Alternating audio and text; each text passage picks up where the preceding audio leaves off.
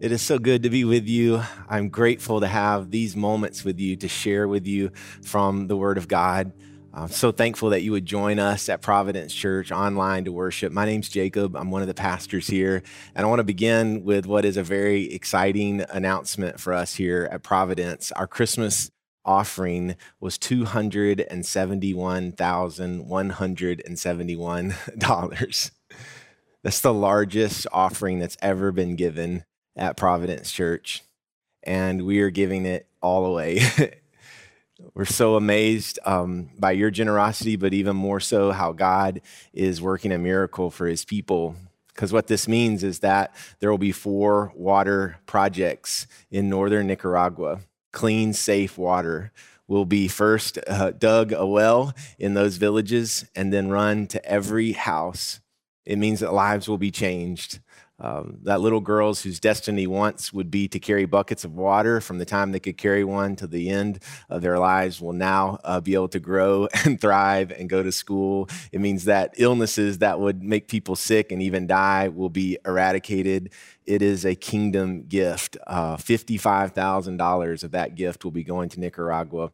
And then the rest of it, some 200,000 plus, will be going right here where we are in Mount Juliet to the Mount Juliet Help Center, the #1 feeding agency in our community. We have a vision to see everyone fed in Wilson County. And we're so grateful for this abundant gift, which will allow families that we go to school with and we work with to be able to have needs met, like bills paid, but also to go in and just to get food, so that bellies will be full and people will sleep well and children will learn and our community will thrive. So thank you, Providence Church. I was thinking about our first Christmas Eve offering. We've been doing this since we started. Our first Christmas Eve offering was just over $5,000. And it went towards digging a well for clean water. Around that same time, we began collecting food for folks in our community. And so now to see God expand upon those things 14 years ago were seeds that went into the ground, seeds that went towards the kingdom that are now growing this beautiful fruit. So thank you. Let's pray. God, we thank you for using us. We thank you for the abundant generosity and sacrifice of your people. We pray your blessing upon the people of northern Nicaragua. We pray for clean water to come up out of the ground. And we pray for our community, God, that we will one day see this dream you've put on our heart, that everyone will be fed, everyone will be taken care of, and everyone will know that Jesus loves them. In his name we pray. Amen. Amen. Thank you so much. Some of y'all have heard me tell a story of when I had my first panic attack. I was 20 years old. I was a college student. And I woke up in the middle of the night. My heart was pounding out of my chest, and I did not know what was going on. I thought I was having a heart attack, which makes no sense. But the way I felt didn't make sense either. And so I drove by myself to the emergency room in my college town in the hospital. And I walked in the doors, and I was like, what am I doing? I felt like the walls were closing in on me. It was a weird feeling. And there was a payphone there. And so I stopped and I decided I would call my parents. It's the middle of the night. And the phone rings, once or twice. And I think they're going to think this is crazy. And so I hang up the payphone. I didn't even have the wherewithal, the courage, the whatever to make sense of it to go in and tell somebody what was going on. So I went back out. I got in my car and I drove around all night long by myself. It was a terrible night. And by the time I got back to this rented house that I had with 7 other college guys, they were all looking for me. It turns out my parents had seen the caller ID from their son's college town hospital, and they were looking for me. And it was that morning that my parents took me to the doctor. And it was the first time I'd ever heard the phrase anxiety attack or panic attack. And I got some good help. I learned that day that anxiety was real, even if you don't understand it or have never even encountered it or thought you had. I learned that I didn't have to go it alone. I learned there were good people around me who would drive me where I needed to be. And I learned in that season that God actually has a way of guarding the hearts of his people when they're anxious. That he has a way in the Spirit to guard minds and hearts in Christ Jesus. And so it was my first experience to begin to claim some of God's holy scriptures in my own life, just from my own life and my own heart, begin to speak them out and see the power that God could have when it felt like I was powerless.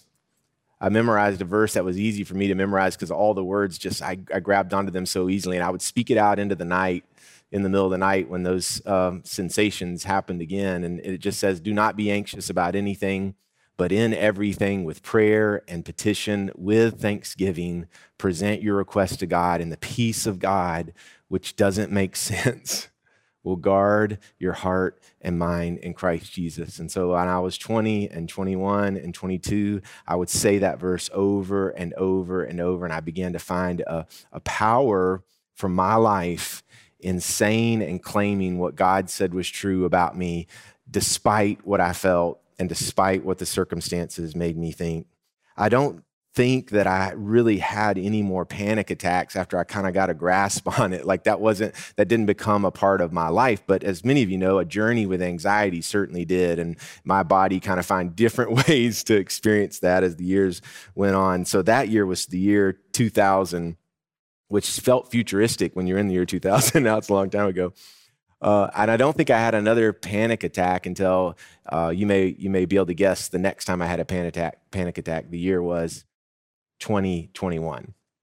And so last year in July, I had this seizure that left an imprint on my heart, my family's heart. In the weeks that followed after that, out of nowhere, I felt that same fear, that 20-year-old fear again.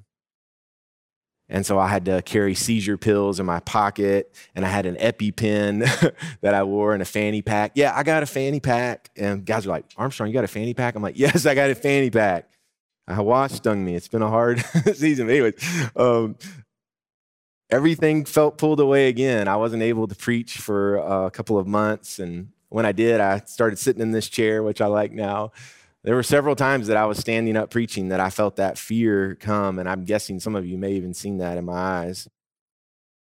I share all that with you to say, Jesus says that in this world we'll have trouble. You will, I will.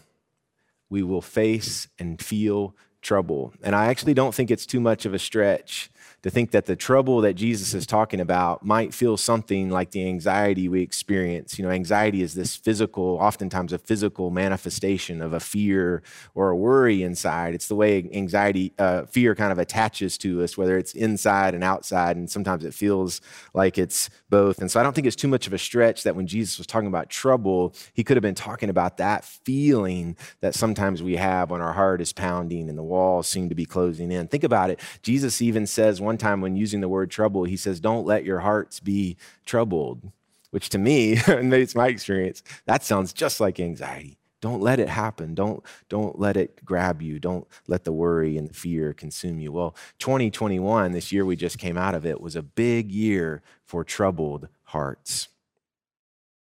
In fact, adults experiencing anxiety and depression, which oftentimes are just kind of two sides of the same coin, the amount of people feeling that way skyrocketed in 2020 when the pandemic began. So they did some initial studies that found before the pandemic, about 8.5% of adults in America would say, yeah, my heart's troubled. I'm feeling a lot of anxiety and depression. Well, just in the first few months of 2020, that number had gone up to 25%.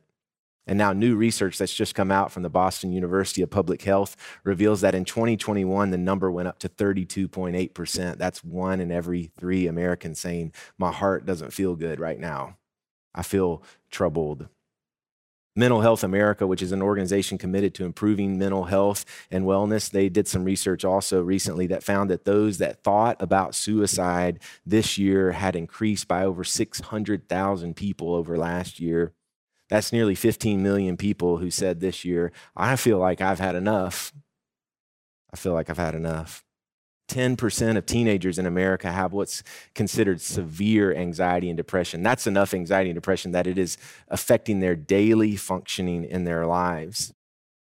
Not only that, 15% of young adults, teenagers and young adults who are multiracial are feeling that way. And I bring that up because our church and our community has so many children who are multiracial, and they're experiencing a lot of inner turmoil about who they are and what it means, and they're having trouble functioning. My wife, Rachel, was a mental health specialist at Vanderbilt Psychiatric Hospital for some years, and she worked commonly with adolescents. She's now our pastor of student ministries here at the church. And so I can just tell you, these aren't just statistics that I found on the internet. We're talking about the students in our community and our church. Their hearts, our hearts, are troubled. And Jesus said, bank on it. In this world, you're going to have trouble, but take heart. I have overcome it all. I've overcome all those things. And what Jesus is saying is he's saying, so the world can be whatever. It can be the 2020 world, the pandemic. It can be the 2021 world where the pandemic's still going on, but now we're just so tired of all the trouble. It can be 2022, which I think is going to be awesome, but there's still going to be trouble. Jesus is saying, take heart. I've overcome the world. Those worlds, your world. He's saying you can be encouraged, you can have courage, you can lift up your head, you can walk forward, you can stand up straight, you can come out of the darkness, you can get up out of the pit. And so with all that, with Jesus saying that, we kind of want to say, okay, we want to do that, Jesus, but what do we do when we run out of gas? What do we do when we've cried all our tears? What do we do when we don't have any emotion left? What do we do when we tried everything to keep our heads up? I hear you saying take heart, but we feel so tired. We feel broken down. And Jesus is saying, yes, in this world, you'll have trouble, but take heart. And so I want to join you in the second week of the series. The prayer that I've had leading up to this moment is, okay, Jesus, would you teach us then? Would you teach us what you mean by that? What do you mean by that, Jesus? What does it mean to take heart? What does it mean to grab a hold of courage, to claim it in this moment? What does that look like? And to understand that today, I want to look at 3 times when Jesus said he was troubled. When Jesus said, this is how I'm feeling. When I think Jesus would have felt some of the physical manifestations of worry and concern, what we might call anxiety. The first is when one of his friends died. And that'll do it, right? When somebody you love dies. His name was Lazarus. He was the brother of Mary and Martha. Mary and Martha and Lazarus were just sort of like Jesus' people, the people he did life with, the people he loved. He ate at their house. He crashed there some nights. They loved each other. They were friends. And Lazarus dies. And it's not just that Lazarus dies. It's that his friends, Mary and Martha, are saying to Jesus, we think you could have done something to help us. And where were you? That's what Mary says to Jesus when she encounters him after the death of her brother. She says, Lord, if you'd been here, my brother would not have died. Jesus has to carry that statement. The next verse says that when Jesus saw her weeping, his friend Mary weeping, and all the Jews who'd come along with her also weeping, he was deeply moved in spirit and he was troubled. He experienced trouble. 2 verses later, Jesus is weeping. He's crying his eyes out. What kind of trouble is this? It's the trouble of loss and grief. If you're in grief right now, loss, you may know anxiety. And it may not be that much different than what Jesus experienced. Some of your grief is your own loss. Some of your grief is seeing the people you love who are also grieving. And some of it is this question that you don't want to ask yourself anymore, but you can't help to ask, what could I have done? And so that's a trouble that many of us know. It's a trouble that some of us began to step into and learn just over this last year. And Jesus knew it very well. The trouble of loss and grief, it causes anxiety. 1 chapter later, so that was chapter 11, 1 chapter later in chapter 12, Jesus is troubled again. In this instance, Jesus is talking to Philip and Andrew, 2 of his disciples, 2 of his close guys, and he's telling them in true Jesus fashion something really important, but he's using a metaphor, he's using a picture. And what he's telling them is he is going to die. Jesus is getting closer to giving all of himself away. And this is what he says. He says, very truly, I tell you, he's telling his 2 friends. He says, unless a kernel of wheat falls to the ground and dies, it remains only a single seed. But if it dies, it produces many seeds. Jesus is foreshadowing his own death and what kind of life and renewal and new things will come out of him going into the ground. But then he says, now my soul is troubled. And what shall I say? Father, save me from this hour? No, it was for this very reason I came to this hour. This beautiful picture we get, this intimate picture of Jesus wrestling with what God is asking him to do, and can he do it? Jesus is experiencing the trouble of, do I have what it takes? He's in that moment. He's anxious as he considers what God is asking him to do and considers if he will be able to do it. And this is the, am I going to cut it kind of trouble? Do I have what it takes? You may be feeling that trouble right now. You might be thinking, I know, God, you called me to be a mom of teenagers, but I don't think I have what it takes. I know, God, you called me to this holy moment of caring for my aging mom and dad, but my soul is troubled because I still feel like the kid. There is a trouble and anxiety that comes when we aren't sure we can do it. The pandemic has exacerbated this, of course, as we have longed for the normal of 2019, a normal we understood. And now the normal is that stress comes back, and when it begins to dissipate, it comes back again. And we think, I know that I've made it this far, God, but I'm not sure I can make it any farther. The trouble, the anxiety of do I have what it takes is very real. And Jesus knew that trouble. He voiced it to God. Can I do this? Am I supposed to do this? That's chapter 12. The Lazarus story was chapter 11. Now in chapter 13, Jesus faces trouble again. Verse 21 of chapter 13 says, Jesus was troubled in his spirit and testified, very truly I tell you, one of you is going to betray me. This is the trouble of people letting you down. It's very significant, and Jesus was facing it with his closest folks, knowing that they were going to stab him in the back. They were going to let him down. And guys, this causes a lot of anxiety, the trouble of people let me down. He's looking at his closest friends and saying, you're going to let me down. It's very troubling. That's what Jesus says. He's troubled in his spirit. One of you guys is going to walk out of this room and stab me in the back. And if your life is anything like Jesus, there are people that have actually sat at your table that are going to break your heart, and it's troubling. Chapter 11, chapter 12, chapter 13, Jesus experiences trouble. And now I'm going to briefly give you a word from the next three chapters, chapter 14, 15, and 16, where Jesus begins to show us what it means to take heart and what it means that he has overcome all of this trouble. In chapter 14 comes one of Jesus' most famous lines, and we see the word again.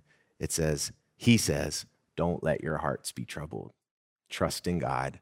Trust in me. So how do we take heart? The first thing we do is we trust Jesus. We start trusting him. And the only way to start trusting is to start trusting.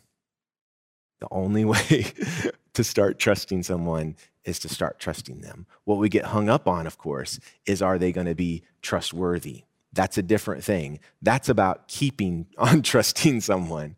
What we're being invited to here by Jesus is that initial step, and that is, I'm going to trust Jesus with my life. I'm going to trust Jesus with my heart. I'm going to trust Jesus with my mind. I'm going to trust Jesus in the middle of the night. I'm going to trust Jesus when I'm weeping. I'm going to trust Jesus when my friends betray me. I'm going to trust Jesus when I feel like I can't cut it. And the only way to start doing that is to start doing that. It's just to say, all right, I'm putting my trust in Jesus. What we will find, of course, is that he's trustworthy. People that start trusting Jesus keep on trusting him because he's faithful, he's good, and he does not let them down. That's chapter 14. Trust me, Jesus says. Chapter 15, he says, remain in me. Remain in me as I also remain in you. Chapter 15 of John is a beautiful passage. It's called the vine and the branches. It's another one of those metaphors, those pictures that Jesus gives to try to understand a deep spiritual truth. We're actually going to do a whole series on it a little bit later in the year. But for today, when we think about taking heart, how do we take heart? We have to stay connected to Jesus. You and I have to do some things to stay connected. We worship together like this. We read God's word. We memorize God's word. We go to a small group. These are things we do. We want to keep our head up. We want to push anxiety away. We have to stay connected to Jesus. He says, you have to remain in me. And he says, I will remain in you also. My opening story of my journey with anxiety shows you all the things not to do. Don't face your fears alone. Don't drive yourself to the hospital. Don't drive around all night. And what you have to begin to do is actually do something that's different than isolating and focusing on your own fears. What I learned to do was speak God's word into the dark in the middle of the night, and it changed my heart and it changed my mind.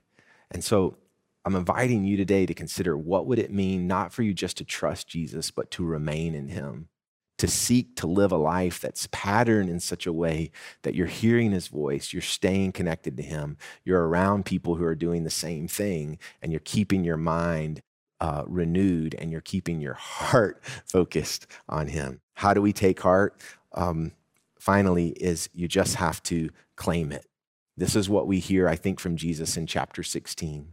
So 11, 12, 13, we see that Jesus is one who experiences trouble. He's showing us that's a part of his existence in his life. But then he does not leave us abandoned. He gives us ways that we can see in the midst of our troubled lives to live a different kind of life where we actually have hearts again, hearts that beat, hearts that love, hearts that feel, hearts that break, hearts that do all those things, but they're connected to Jesus. And so this claiming it, I think, is what Jesus is letting us in on in the take heart statement. It means that there is an action that you and I can take that is spiritual in nature, commanded by Jesus, that will lead us through trouble. We are so often focused on these physical things, which are really important, especially in the journey with anxiety. Physical things are really important. But Jesus has given us a spiritual key, a spiritual claim that we can take, that we can stake, and that is that we can take heart, we can claim courage, we can claim strength, we can speak that word. And in the spirit, in the supernatural realm, there's a power that Jesus is giving us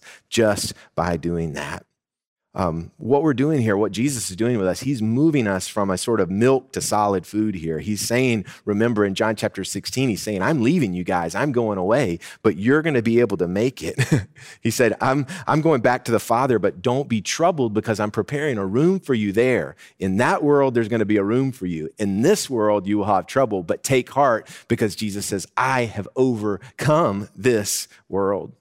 So I have a couple of questions for you to sort of close this out, to ponder on as we continue on this journey of taking heart. You know, I told you about my own struggle. I read you the statistics that there are many who are struggling. And I heard something else, another part of a study that said that you actually can't have anxiety and gratitude in your mind at the same time. And I think that's a piece of what Jesus is showing us and calling us to take heart, to claim things, to say things, to speak them. Because what we do in that positive action, rather than losing heart, in taking heart, we can push those things away so that we can see him. So my first question for you just today is, who else? Who else is anxious?